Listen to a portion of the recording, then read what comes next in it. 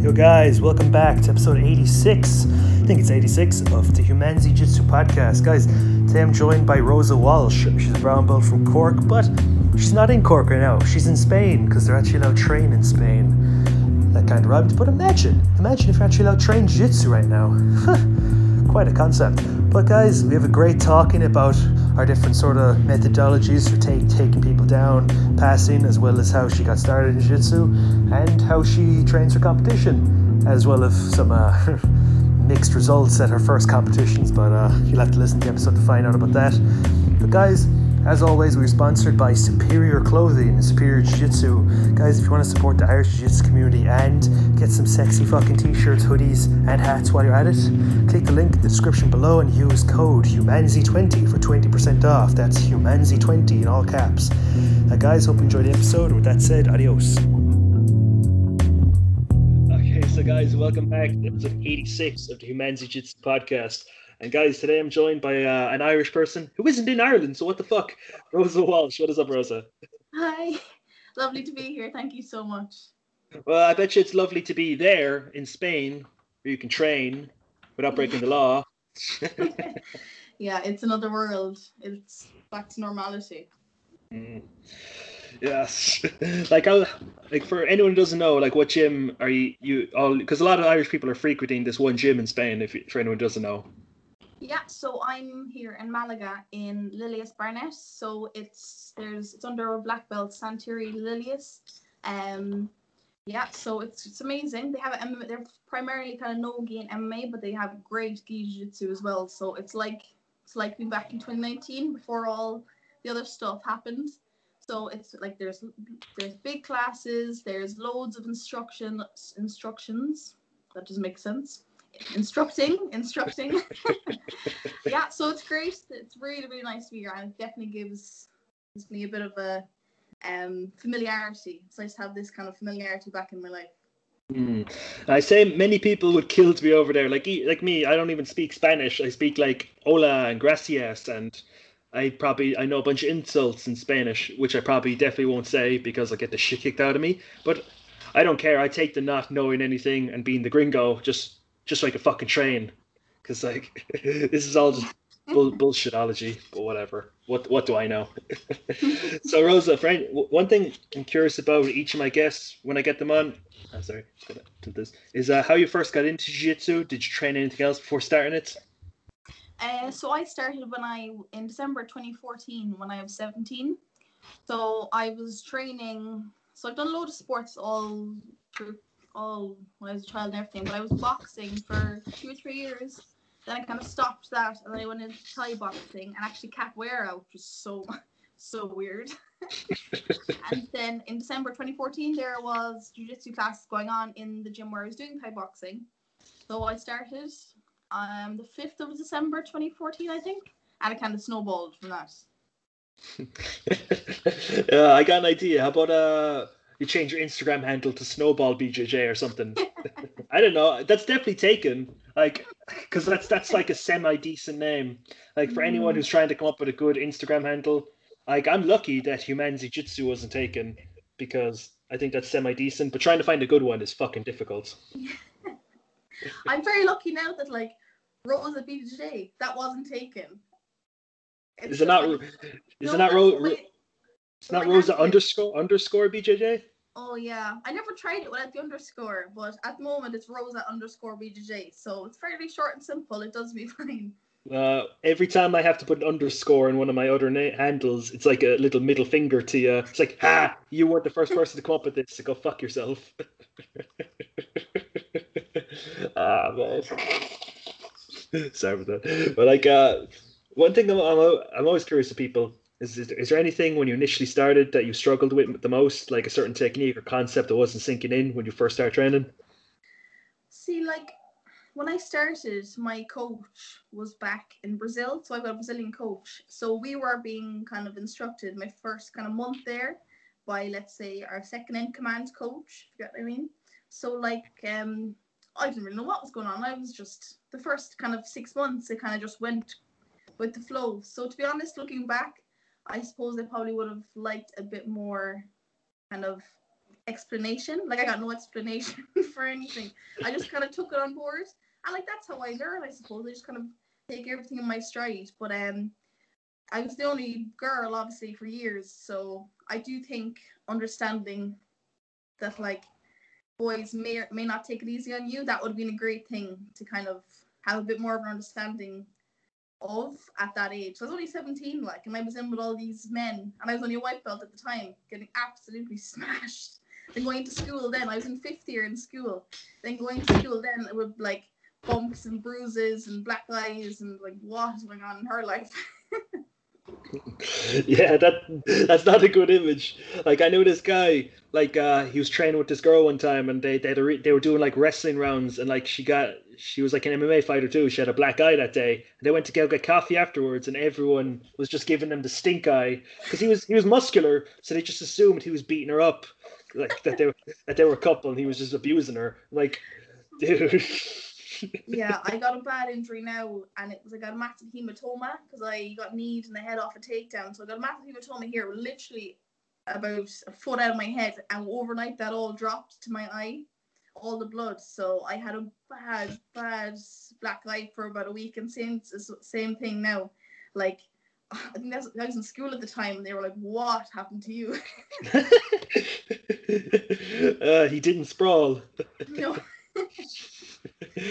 Speaking of which, like the same fucking injury occurred twice. Like I got cuts like under my eyebrows here, not even through the eyebrows, where it look kind of cool, but underneath both of them. This one here is like it's hard to see because of the light in the camera, but like it's small, so I didn't really have to go to the doctor. Or the fucking hospital. I just put a plaster over. But we both level changed at the same time. We headbutt each other, and then this one was really long. I had to get like. I can't remember the fucking number of stitches, but it was really, really long. I had to go to the doctor, and it's because I got a headbutt or like coming up to break someone's guard. Oh god. It's very not good. Yeah, head injuries have always been my kryptonite now. Like I've been kneed in the head so many times in the last couple of years. It's so unhealthy. But like the worst injury I gave was an accidental knee in the head. And that was very I felt very, very bad over that. It was the same thing now. Somebody shot on me and I accidentally kneed them in the nose and they broke their nose. So that was the worst thing I have ever done. It was completely accidental, but like, oh god, that was the worst one. And it was like, the person was like a rhino for a couple of weeks. I seen that one time. It's like a really skinny old fella. He's like 50 years old. He's about like less than 60 kgs, really scrawny. But you know, he respect him because he'd always train. No bother to him. He got his nose busted one time, and his super nice white gi is covered in blood. Like I said, it's about half the blood that was in his body because he was so tiny. But like you can see even like the fucking. That's the worst thing about having white gis and the blood gets on them. It'll never truly be like washed away. You'll still see like a little bit of a fucking stain there. I'm like, sickener, bro. That's why. See, I don't know if you see my Instagram. A lot of times, I always dye gis after they go to the shit, so they look a bit better. That's a great idea. Great idea. An idea. Like, do you ever see Kent Peters? He's always bleaching them and shit, and he has really funky tie-dye shit. But like, it's hard to do. And fucking, I'll say this and I'll say no more. Never use purple when dyeing the gi, because purple fucking runs and it fucking conquers all the other colors, and you'll just have a purple gi. Yeah. I'm a bit more kind of like a black and white gi now. I don't go any crazy colors or anything. The worst thing about being a blue belt is you can't wear a blue gi. Well, like I fucking hate wearing the same belt as wearing the same color as the belt I am. Like when I was a white belt. When I was white belt, I never wore white gis, and up until recently, with the blue belt, I've never worn blue gis. I'm like, oh fuck it. Ugh. The only good one is like when you're a black belt, you wear black gis. That's the only time it looks nice. Yeah, very hard to fault anybody wearing a black belt and a black gi. It's like you've reached your success to some extent. You can wear whatever gi you want. Wear a fucking pink gi for whatever I care. Exactly. Sure, I can't say much. I wear fucking pink tie-dye ones and fucking a denim gi and fucking what was the other one? It was like camo and like making a taxi driver gi. Like, did you ever see the movie Taxi Driver? Because you know, the mohawk. I'll just roll with it. Sure, it's not my fault. The fucking barber was only opened yesterday, and like, I'm 60. I didn't like being bald, so fuck it.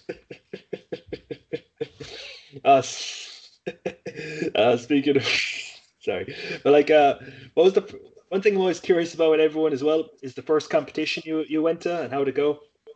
So the first competition, it was in February 2015. It was actually when the UAE JJF, so the Abu Dhabi Pro, they did trials.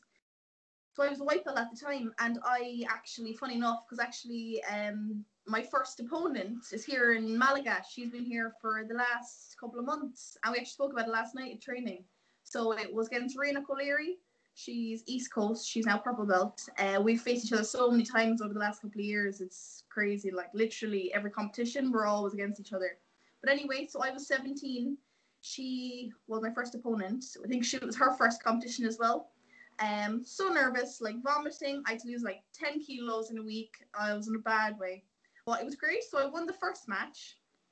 Oh, and this is when blue and white belt were mixed. Oh, so okay. It was like 3 months into training and going in against blue belts. And I had no idea, like, because I didn't know what was going on up until about 6 months into training jiu-jitsu. So kind of just went in, just took it as it came, like. But so I won the first match, and then I came up against the blue belts in the final, and I got put to sleep. Jesus fuck. Yeah, so that was my first competition.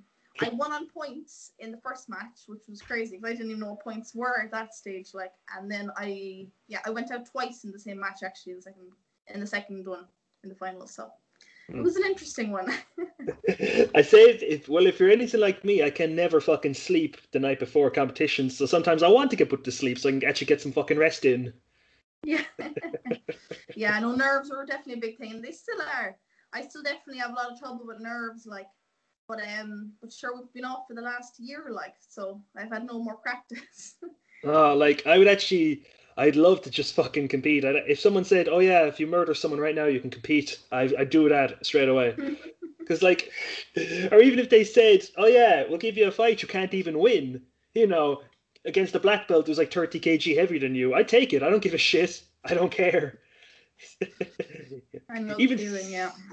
Dude, like even if I just lose, I want to compete again. I don't care. Like speaking of like competitions, do you have a preferred rule set that you'd like competing under? See, it's kind of weird. It's the same with gi or no gi. I prefer one, but I'm better in the other. So, like for instance, now with sub only, I am better in sub only, but I prefer the IBJJF rules. Yeah, and it's the same with gi. Then I'm better in no gi, but I prefer gi. Because I just feel like with like the WJF rules, it's like there's so many and so much analysis in every different breakdown, let's say. So like what we do now in our gym sometimes is that we get to like what we did obviously when there was more than we were allowed to train is like we used to get students to ref matches so we could have an understanding of points.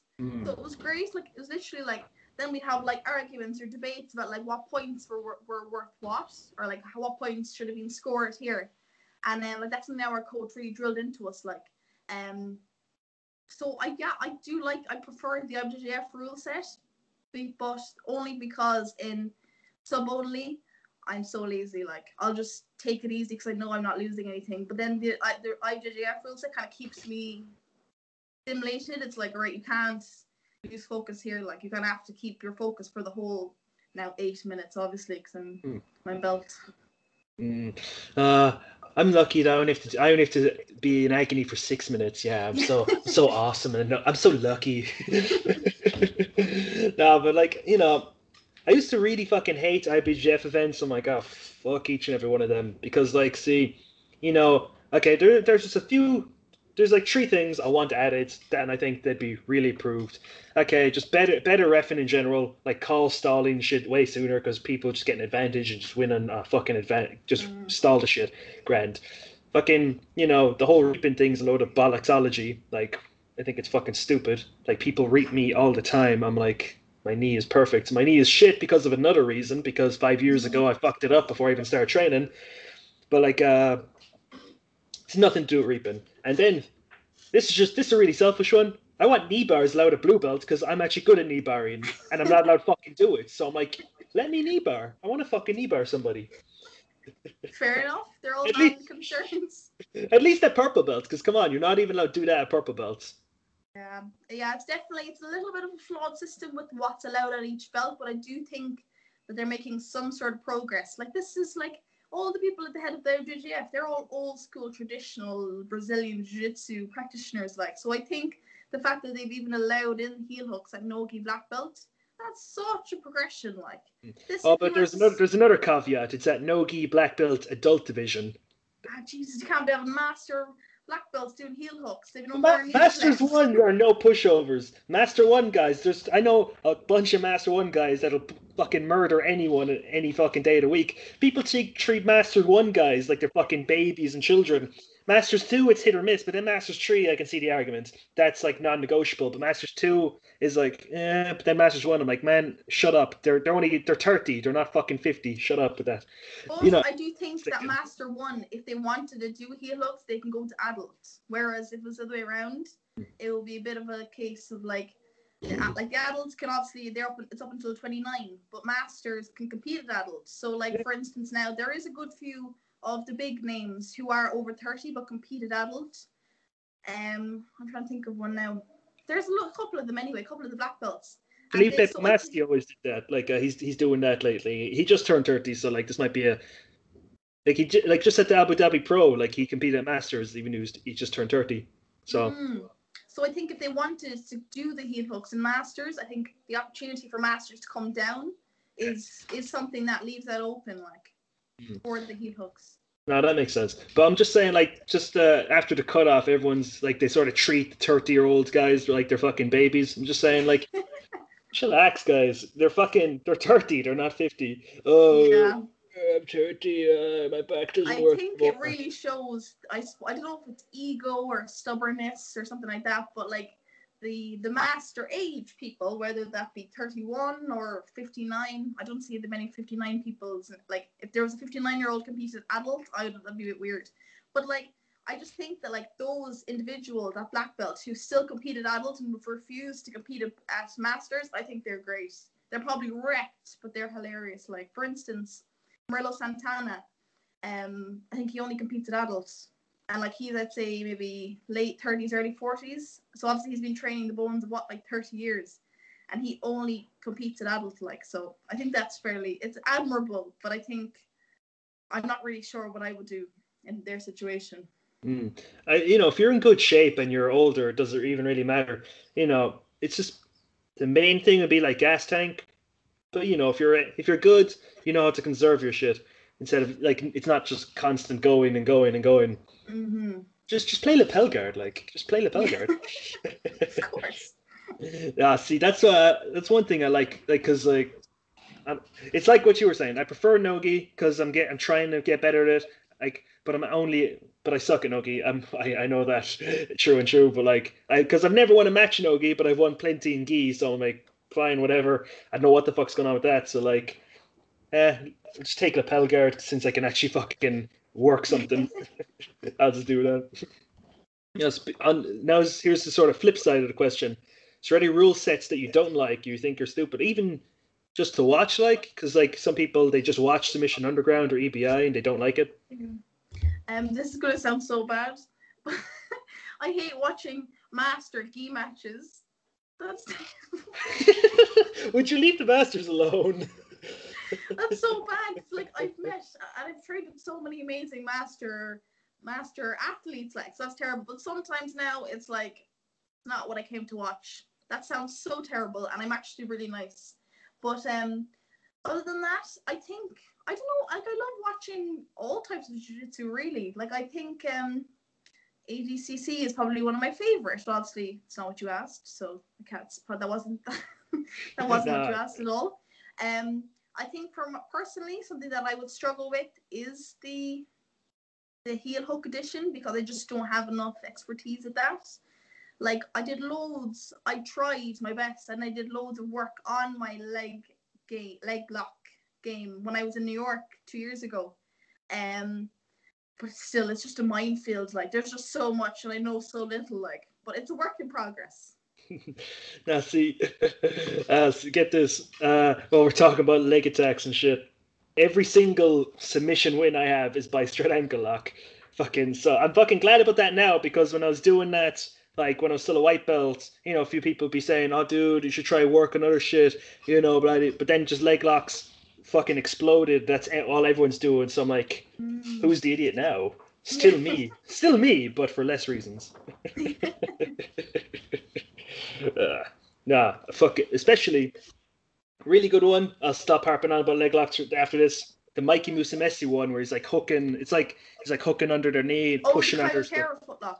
No, it's not. It's not like that. It's like sort of an inverse of that. He's like hooking his foot behind the knee instead of having it collapsed over. That he's pushing his foot over. I might be explaining it very badly. I'll just send you like a little video. The one where he beat your man in like 10 seconds at the Worlds. Is that the leg lock? Oh, I think so. That's the key one. Yeah. And it's good no-gi as well, but it's fucking murder with the gi because of the reinforcement of the grips. Like, oh my god.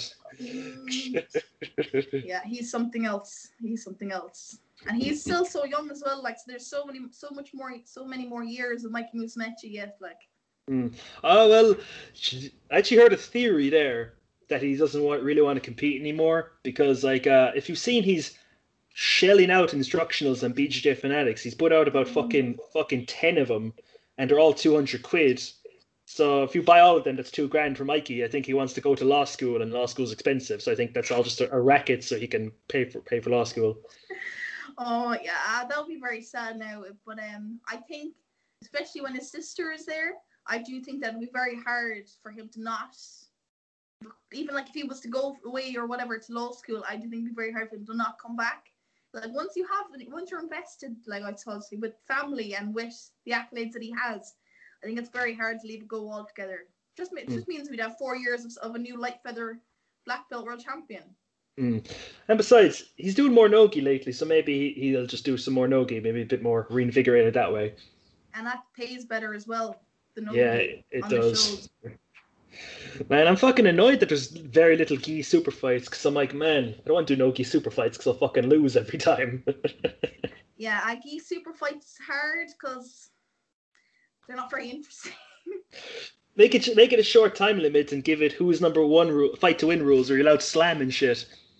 Very true. That's something definitely that could happen. I do think that like once it's a 10-minute gi super fight, it gets very dull. Like that's why I think the no-gi super fights has skyrocketed in the last couple of years, because it's so entertaining to watch. Like, quick sort of what's it like? Brainstorming session here. Okay, 7-minute gi super fights, no points except for submission attempts, takedowns, positional control, none of this fucking advantage bollocksology, and you're allowed slam. 7 minutes. You can endure a gi match for 7 minutes, right? You don't have to, you won't be bored off your head going like, oh god, gi shit. Yeah. Another fucking stupid grip battle. Yeah, that's definitely something. Or how about for the first minute you're not allowed to pull guards? If you pull guards, you're disqualified after a minute. Like the first minute you're not allowed to do it, so you have to fight for takedown. But after the minutes, you just fucking, you can pull guard. Yeah, that's it. Yeah, the no guard pulling now is a big advantage, because like not there's anything wrong with guard pulling, and some of the best black belts are incredible guard players, but I do think it slows the action down quite a bit because it's waiting. It's kind of like tit for tat. It's like who's going to go first, and then there's the stalling with the 30-second stalling kind of not disadvantages, penalties, sorry. So I think they're trying to kind of stop that, but I think no guard pulling for like the first couple of minutes, it will be very entertaining. Sure, like the thing they have with ADCC with the first 5-minute period where there's no points, that's cool as well, because it's sort of. But then again, like I know the whole point of it was to like get everyone to play and sort of incentivize them to go after it. But no one's going to do that. Let's be real. They're going to stall for 5 minutes so their gas tank isn't fucked, and then the second the time points are on, boom, points, get a point, grand out. Yeah. I think ADCC are the ones now who obviously are the closest to having like no stalling if possible. Like that first 5 minutes now, like I think it kind of transcends all their trials and stuff. So like the ADCC Ireland's now, they still have the same rule set. Like, so I think it's brilliant. I think it really, because nobody ever shoots on me. Like, so I think now that, like, that sounds so cocky. Oh my god, that sounds terrible. No one ever shoots on me. Because I'm obviously so primarily past, like guard passing and wrestling. I'm always waiting for them to pull guard, or I start the action myself. Like, so then, for instance, now when we competed, because a good few of us, all the team, like we competed at whatever ADCC was last in Ireland, was 2018 maybe. We competed there, and it was like there's people. I was wrestling with people, and it was class. It was such a new kind of thing that I'd never come up against. Like, it's just, and you don't really get that in gi. Like, I know it was no gi now, but even in gi, it's even more like pulling guard, and then with the leg entanglements, then no gi, it's more going along the lines of guard pulling. Like, so having those, say, 5 minutes, was like wrestling based, which I loved. It's like, speaking of takedowns, would you say you have more sort of wrestling based takedown game or judo based takedown game, like hip tosses or like just shooting double legs and stuff? Like, what's your sort of thing? It would definitely be wrestling. Like, whatever judo throw happens, I don't know what I'm doing.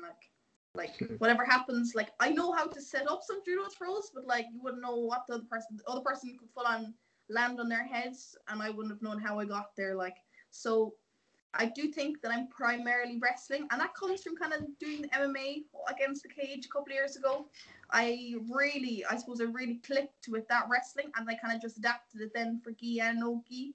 So singles, doubles, everything wrestling based.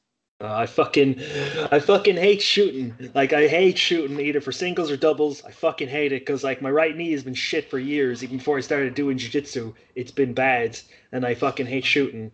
But, you know, get a good snap down, front headlock takedowns, grand outs, plus submitting for front headlocks, happy with me like that. Or just arm drags. And, like, one thing which, like, shitty knees will make you do is get good at counter wrestling. So, like, I may be shit at wrestling, but I'm only bad at counter wrestling, so yeah. Yeah, front headlocks now are something that I hate. I can't deal with them at all because I can just never. It's like I'm training all with guys all the time. Like, I very rarely train with girls. Like, so I'm trying to pull the head down and it just never works.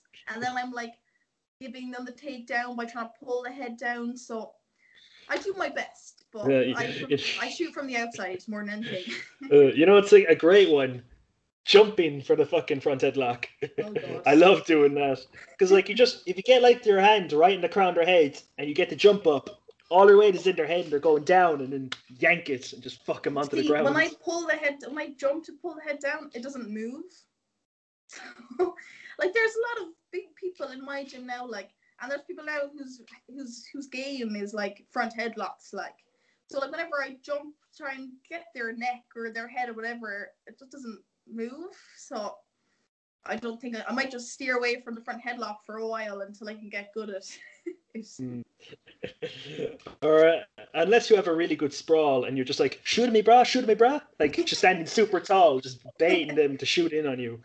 Like, I do that to annoy people sometimes. Or like one time I annoyed someone in wrestling practice so much, like I just put my arms behind my back and just stood up really tall.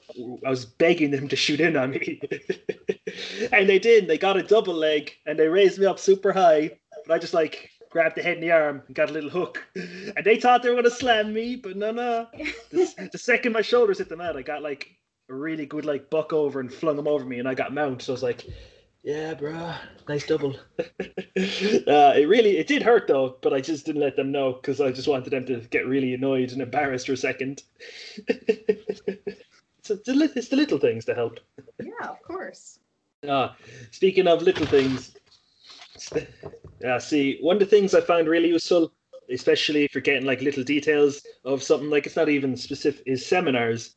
Like, you know, you go to seminars, like I try to do this with seminars and instructionals.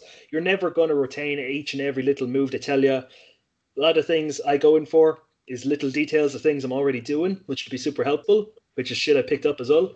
Or just one move that you really like, you'd never really considered, that becomes a mainstay in your game. I find that super helpful. So, like, have you ever gone to seminar, we've learned something really cool and useful, and it's become like a mainstay in your game? Yeah, so like that was like so seminars now are a great way of like of traveling, like so it's a great excuse to travel obviously when we could like so I actually went to Half Amenda's seminar last 2 years ago in Barcelona. So like obviously that was like starstruck when I met him like so some things now there's about two different things that he taught that like and it was like you said like it wasn't like a full transition that I remember. I can't remember the whole transition. It was like two tiny details that he taught that like I've never forgot. And even in the other kind of seminars that I've gone to, like or even in the classes, like when I was in New York training in Unity, stuff that I learned there, not even whole positions, it was small little details. In the class last night here, there was another small little detail, something that I never would have realized, but like it will like bring my game on leaps and bounds. Like so, definitely the Half Amenda seminar was the best seminar ever. But it wasn't like I learned the whole thing, the whole transition. Well, I did learn it, but like I don't really remember it. But it was like two little kind of, I suppose, kind of tweaks on my game that were amazing. Like, and he's so cool as well. Yeah, and if you remember, what tweaks were they like specifically? See, I'm very bad at explaining, but I'll give it a go. So it was a gi seminar and then no gi seminar the day after. I thought it was a Hoffa seminar.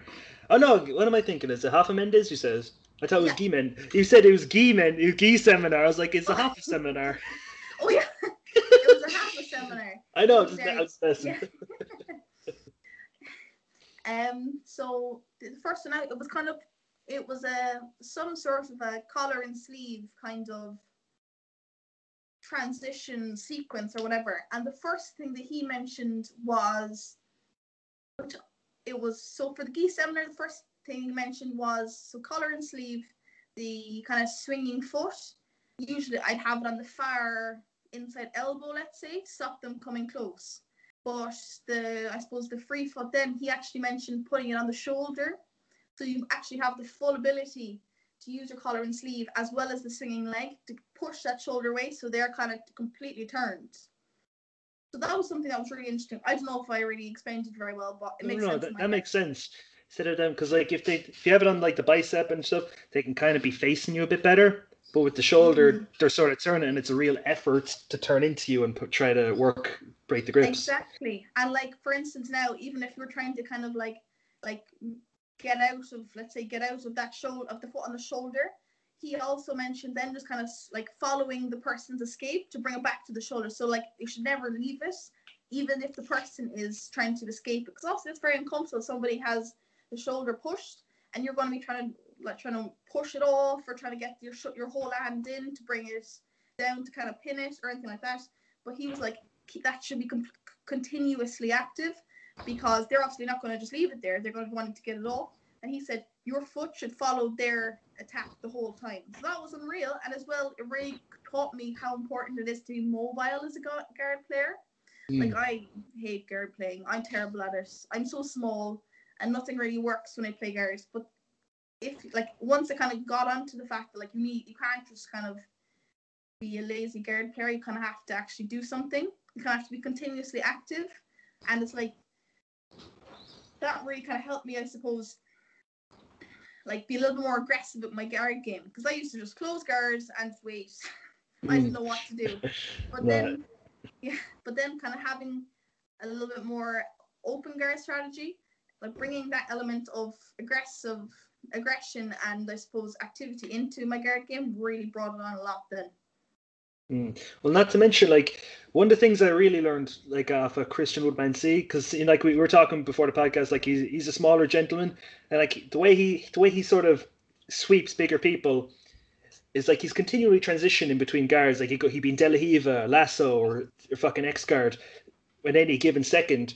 But like, okay, like what happens when you settle in a guard? They're going to think for a second to try how to pass it. So if you're an X guard, like, okay, I remember how to pass X guard. If you're in De La Riva, I remember how to pass De La Riva. But if you're constantly switching and transitioning between them, they can't settle. They can't form a fucking strategy. It's like sort of like a really good analogy I heard is like if you ever had like a pop quiz in class, they're fucking lettering you with questions. You get a million questions until you can't answer them in time or you can't answer them correctly. You know. So, that's like having a good mobile guard. You're constantly asking them questions and change the variables till they don't know what the fuck to do or answer or say, and they're just left befuddled and swept and submitted. Exactly, and like even as somebody who primarily passes guards, like I know how effective it is when somebody is continuously switching between guards. Because like you said, like if I'm an X guard, I know how to pass X guard, but if I'm given a couple of seconds, I will pass it. Whereas if you're transitioning to single leg X, if you're going somewhere else, like I don't have the second to stop and think. So I think it's so effective to be able to like you need to be an active guard player. Like anybody who's kind of quite slow, I think it gives the guard passer just too much opportunity, and you're doing yourself a disservice by kind of doing that. Plus, I think this might be a bit of a generalization. I think if you're good at playing guard, you'll.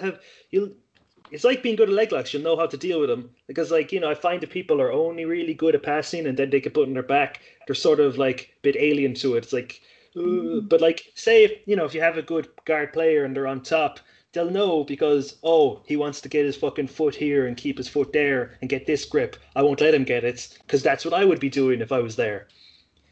So it sort of is like if you gave me a choice, if you said, "Oh, you're only allowed to play guard or pass for the next 6 months," I'd be all like, "I guess I'd play guard for the next 6 months because like I think I'd get more out of that because like I'd know because not to mention if I'm constantly failing, they're all like because they're passing my guard the whole time, I'll address that shit, and plus when I eventually pass again, if I'm allowed to pass again, because in this hypothetical scenario, I'm like they kept doing that when I was trying to retain or whatever. So I don't know if that makes any fucking sense, or I might be just be talking on my ass.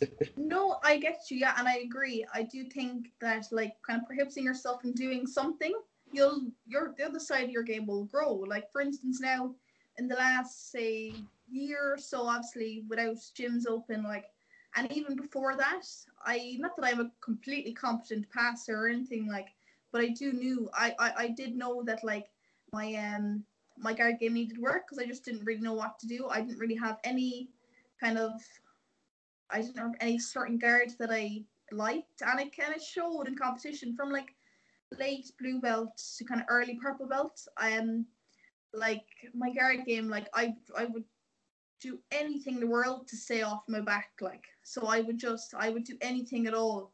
Like even now, if I was to get taken down, if I was to get swept, I would prefer to just kick out and run the mat instead of give up the sweep, like, which was not necessarily negative, like, but like I needed to have that aspect of my game like kind of developed. And obviously there's so many great guard players in my own gym, like, so it was great to kind of learn off them. But I do think that like in New York now, that brought my game to another level with regards to my guard game, because like there was the Meows there at the time and a host of other amazing black belts like with incredible guards. So even seeing them like and seeing them like, right, get off your high horse about guard passing being better. These people now have like world class level guards, so you kind of have to cop on and start learning guards. Now, see, while we're on the topic of passing, like I get different answers about this each and every time about what people's preferences and what they're sort of better at. Would you say you're better at like sort of low passing, like inward and pressure, or sort of outside, like sort of double ankle throw bys or bullfighter sweeps? Like, what's your sort of preference? See, the thing with like pressure passing and being close, like even if I was to, let's say, tripod out to try and pass the legs, my legs aren't long enough, so it's very easy to kind of for them to hook in again. So that's a work in progress, the pressure passing. So I do think I'm a better speed passer. So kind of like side to side, like I love, like I think it's important to continuously link different passes together. Because like 9 times out of 10, like I'm gonna go to my favorite pass, let's say, or like the first that comes to my head, and like there are people are going to be able to respond to that fairly quickly. So I'm gonna have to go to my plan B pass. So I do think I'm better at the speed passing, and I like it better. Do you have any sort of setup that you prefer? Like, what's your sort of like air quotes favorite pass, or one that you hit the most often? Um, like to be honest, because like it's so simple, but it's so effective. And I think sometimes I forget that like at the end of the day, jiu-jitsu is about effectiveness. Just the Tariando pass, the bullfighters. Like it's just does me fine, like, and it's effective. But a lot of the times, like, they're going to get their leg into regard. They're going to give me, like, get some sort of lasso hook in. They're going to forearm me in the throat or something. So I do need to have a second pass to link onto that. Now, see, a really good one I was working lately. I don't know if you like watch any of the Ruotola brothers stuff. Their leg pin passing is very good. But like once they pin the leg, they're sort of making grips. It's like the reverse Toriando, and they sort of bullfighter up after. Like I'll send you a clip because I might be explaining it fucking badly. They sort of do the reverse bullfighter. They get on top, and they're just on top of you with their fucking hands on your knees. And what are you going to do? Retain when your legs are getting pushed down? Good luck with that. You're getting put straight into north south. I think the leg pin pass has just been transformational, like, and especially with the two of them. They're just freaks of nature, like, they're incredible, and the fact that they're so young as well, like, they're the next big thing, if not at the moment. But yeah, I do think that, like, I just feel really mean about leg pinning. I just feel it's far too, unless there's too much pain being on the person who you're passing on. Yeah, it does really fucking hurt after, like, if you try to get multiple reps of it in. I'm like, man, would you do the other fucking leg? God damn it, I'm sick of this. Do the other leg. No, and then with their diving darces, because they're long, their arms are so fucking lanky. I'm like, how the fuck am I supposed to do this? I have T-Rex arms. I know, God, like, but I suppose, like, they're not that they're like that's because they're young or anything, but like they have like such a, like, they know what works well with their body type. And I think once anybody in any, like, white to black, once you have an understanding of what you would be good at based on your body type, I think there's the sky's the limit, like. Plus, not to mention they've been doing it since they were 3 years old. So if you're growing up doing jiu-jitsu, you'll sort of know how to do it. I'm not jealous at all. Here's a good question. I added this a few episodes ago, and I love all the answers I get off it. See, is there anything in the BJJ community that you don't like that you would change if you could? You know, is there just sort of pattern of behavior or the way people act or anything that you just fucking hate, you change if you could? Great question. I'm not sure. Like, I think the rivalry and stuff is so silly. Like, Yeah.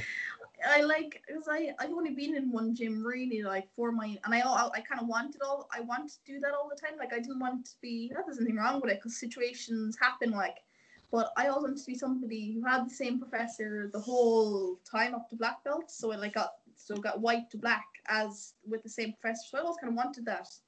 So, but then the rivalry, it's like they're the number one athlete from this gym versus the number one athlete from this gym, and they meet in the final of some random competition. I just think it's so unnecessary, and like, we're not there, as we obviously participate in the sport for like, because we all love it, like, and I just think that kind of takes away from, I suppose, how healthy and how, like, I suppose, great the sport is, and like, it brings such a, I suppose, a great, like, an aspect to everyone's life that we'd be kind of lost without it. Like, for sure, I know it anyway from the last year, not being able to train properly, not having the gym or not having proper training was such a big loss. And like, it's like, and like, then we have this great sport, and it's like the rivalry. Then it's like, would you get over yourself? Yeah, so that's stupid. Other than that, I don't know. Like, I kind of keep to myself with regards to politics in the jiu-jitsu community. Yeah, I'm fairly easygoing. I say save the rivalries for the pay-per-views, like the fucking ones that you're trying to sell, like the fucking last Who's Number One event with the Atos guys versus the DDS. Fucking save the rivalry shit for then when you want to make money. Like, grand, you want to sell some bullshit, that's fine, go crazy. That shit sells. Exactly, but I do agree with that, and especially when people are in it to make money, like Gordon Ryan living in a lovely house in Puerto Rico. We'd all love that as well. But on the other hand, then one of the reasons why I picked to go to Unity when I was in New York is that they were kind of like my people, if that makes sense. Like, they weren't showboaters like some of the individuals in Henzo's. And I didn't really get I actually couldn't find Marcelo Garcia's gym when I was in New York, so that's why I never went there. You're like, I couldn't find it. Yeah, I The couldn't directions find were it, so bad. yeah, so I was like, right, I'll leave that go. But like, like if you look at who's in Unity, like they don't need that. Their skill speaks for themselves, and like especially now, Gordon Ryan would be just as successful. May not have the amount of money he does, but like his talent can speak for himself. His face does the speaking, and I don't want to hear it. He's incredibly talented, like, but it's like there is an element of like, would you shut up and just train, like. No, I've been listening to all of Gordon's ranting and raving lately, and like, it's fucking really funny. It's good, especially the whole like Andre Galvao thing. I'm like, I think Gordon's right in this one. Like, something's fucked, and you're listening to Gordon Ryan, and he's right about something. And you're like, well, shit. Yeah, nah, but still. he's very OTT. But but it was really cool that like was when I competed when I was in New York, and like all of them were there. Like all of the Marcelo Garcia guys were there, obviously all Unity people. It was the New York Pro 2 years ago, and all of the kind of a couple of the Henzo Gracie guys, they were all there. It was like they're actually people. No, there's no way they're actually people. I don't believe you. Okay, so Rosa, we reached a segment of the podcast I like to call Around the Specifics. Just a bunch of random questions, some about jiu-jitsu, some aren't about jiu-jitsu. So do you want to do Around the Specifics? Yeah. Cool. See, what would you say is your favorite gi in your collection? I only have one gi.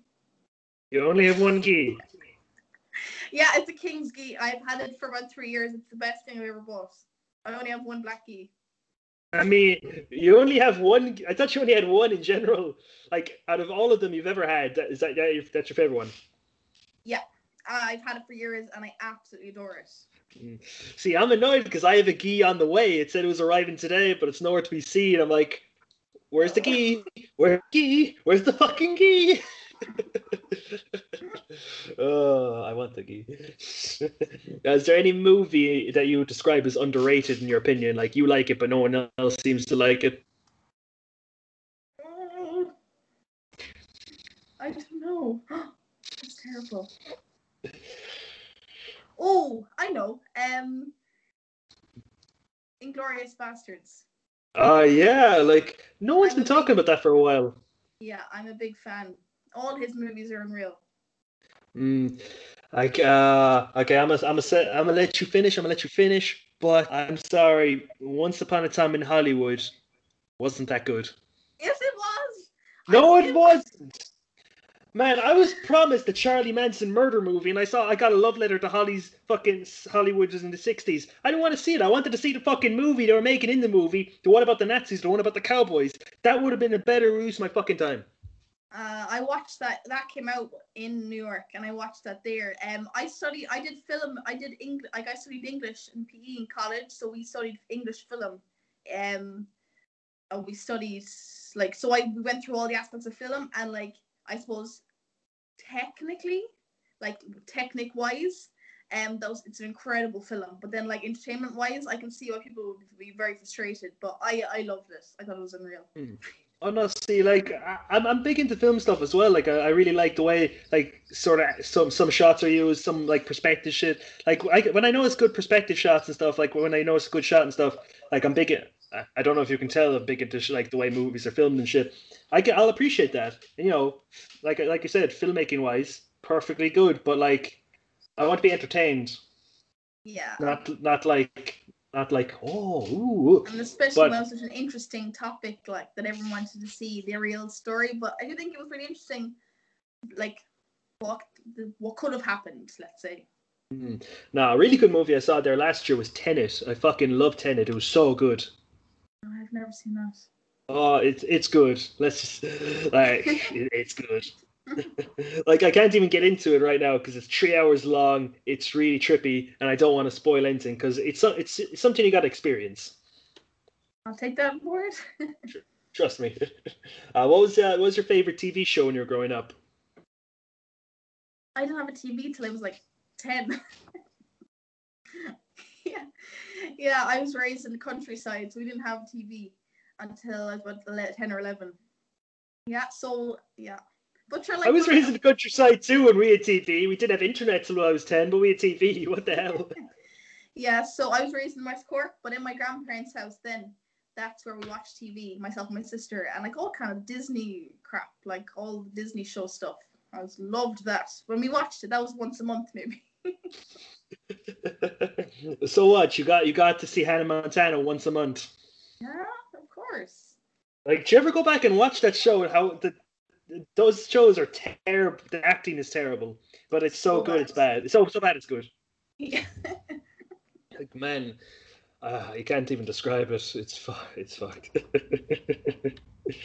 Or man, like, what would you say is your most embarrassing injury? Like, either be a jiu-jitsu injury, non-jiu-jitsu injury. Just the way you got injured was so fucking ridiculous. As long as it's not the knee to the head thing, like you were saying. I have got knee to the head a couple of times. I think it like that probably was it. Like I actually like I've been very lucky with injuries. Like I haven't really got injured at all, touch wood. But the 2 knees to the head, that was fairly bad.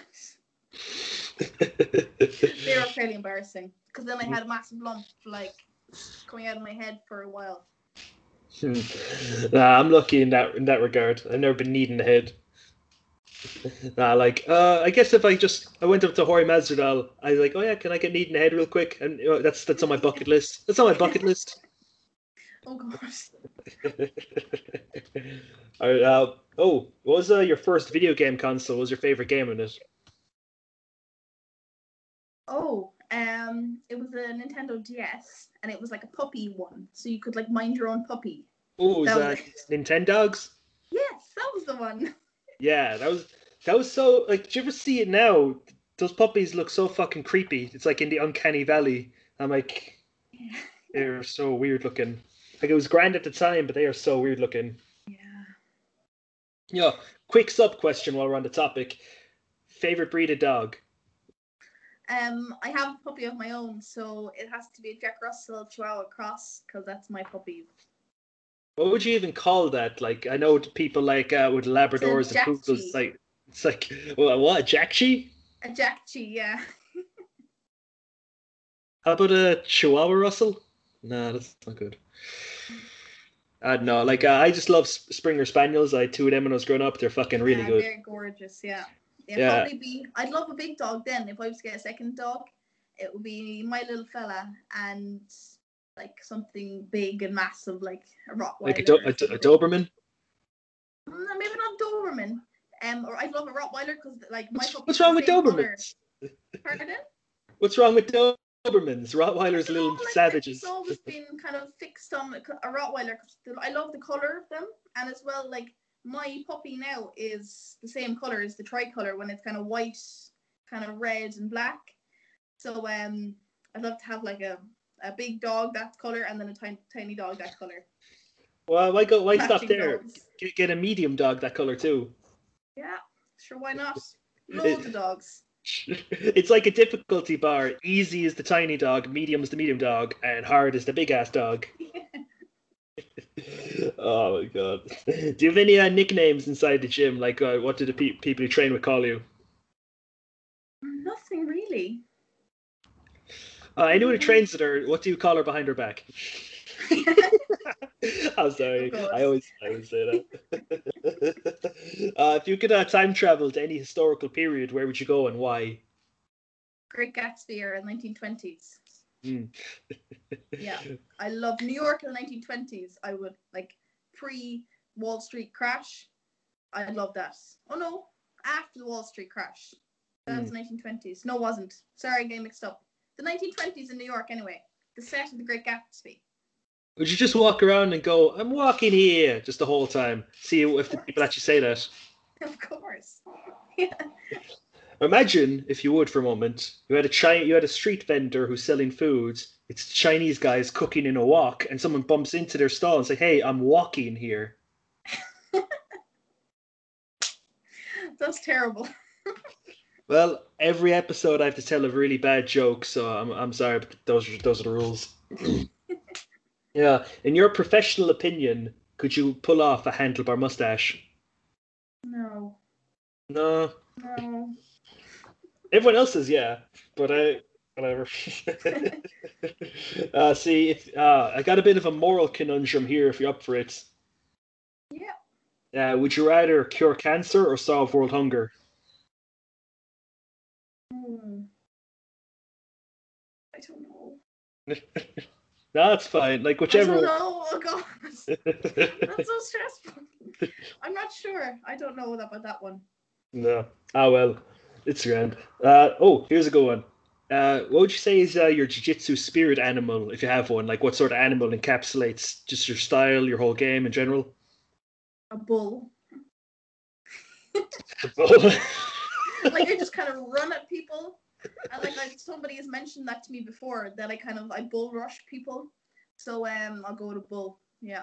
Yeah, no wonder, because the bull you like the bullfighter passes. Yeah. Exactly. And you're in Spain, so you could just say Of go course. like So oh fitting. let's go like ole each and every time you pass the guard like that. Exactly. Yeah. Well, it's like Muay Thai when they're always like oe oe oe. They're fucking weirdos. They are. Then again, we're no better. We say oos every 2 seconds, so we're no better. Yeah. Oh, I'm ready. Got the last question here. If you're ready for the last question. Ooh. No more drum rolls. I used to do a drum roll the whole time, but no more because I don't have drums. If you created a guard, doesn't matter what the grips, where your legs are, whatever it is, what would you call this guard you make? Doesn't matter what sort of configuration of sleeves, lapels, grips, or whatever it is.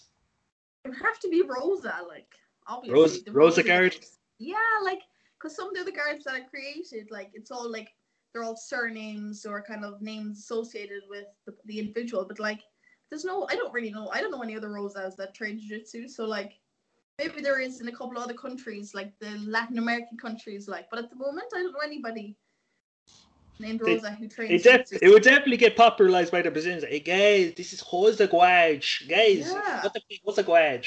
Because like you've got De La Riva guards, you've got Xanadu guards, you've got Worm guards, which everybody knows is associated with Keenan. You've got all these names. Xanadu guard is Levi. I'm trying to think of other ones. So you've got all these names that are associated with the person. So like I don't know. Sure, why not? Rosa guards. There's reverse De La Riva because he's the backwards cunt. True. Very true. Sorry, I couldn't resist. No, you're right. You're right. There's reverse worm guard because sometimes Keenan's in a bad mood. He wakes up on the wrong side of the bed. I heard a great one, Gandalf guard, because you shall not pass it. Oh god. That's a good one. That's the best one I've heard. Your man Christian showed us that. It's like lasso de la X. You have a really good lasso in. You have like your knee in like an X guard, and you have like what's this fucking grip? It's like a scoopy grip on the overleg. So it's very hard to pass because like your base is being compromised if you try to pass each anyway. Real. Brilliant. That's class. And you know like the basic sort of lasso sweep, the catapult one. You can do that, but it's like super reinforced because you have their limbs and shit as well, and you have like a really good sort of hooking thing under because you have like the X guard. Yeah. And you can really fling them over you. And this is where you'll love it since you're a brown belt now. You come up, you have the bicep slicer straight away. Brilliant. But I do think that if I was to, I don't think I'd create a guard because my guard game isn't good enough. I'd do a pass instead, so it'll be like the Rosa pass. Yeah. Just if you come up with a little variation of the bullfighter, just like make that like get this. I have a submission named after me, the Andrew Conda. Well, to be fair, I love the anaconda choke, and I don't do it the regular way where you're in a front headlock, you have it locked up straight away at the gable. But to be fair, the gable is better. You can bump their arm and get the roll easier. Yeah. Because, let's be real. If you try to do it straight away, anyone who's actually any good will keep the base and they won't get rolled. Mm-hmm. They'll just get bumped with the fucking gable, roll through, and just get the gable, then adjust. It's super fucking good. I love it. And to be in my defense, I didn't come up with the name. Someone else did. Someone who's really good. So I'll take it. Okay, so guys, we reached the end of the episode there. If you want to follow Rosa on anything, it's at Rosa_BJJ. It'll be in the description anyway. So in case you can't spell Rosa _ BJJ, you can just click the link. Well, if people are stupid enough to listen to this shit fucking show, they might have a bad yeah, I'll just insult my audience. That always works out well. So Rosa, do you have anything to say before we shoot off? Yeah, that was another great episode in the bag, guys. Thanks so much for listening to the end. And guys, if you want to follow Rosa, it's at Rosa _ BJJ. And if you want to follow me, it's at Humanity Jitsu Podcast. If you want to follow my co-hosts, it's at Con Gracie, at Shawnee Judo Jits. And of course, if you want to follow the sponsors of the podcast, Superior Clothing, it's at Superior Clothing. Thanks for listening, guys. Stay tuned for next one. Oos.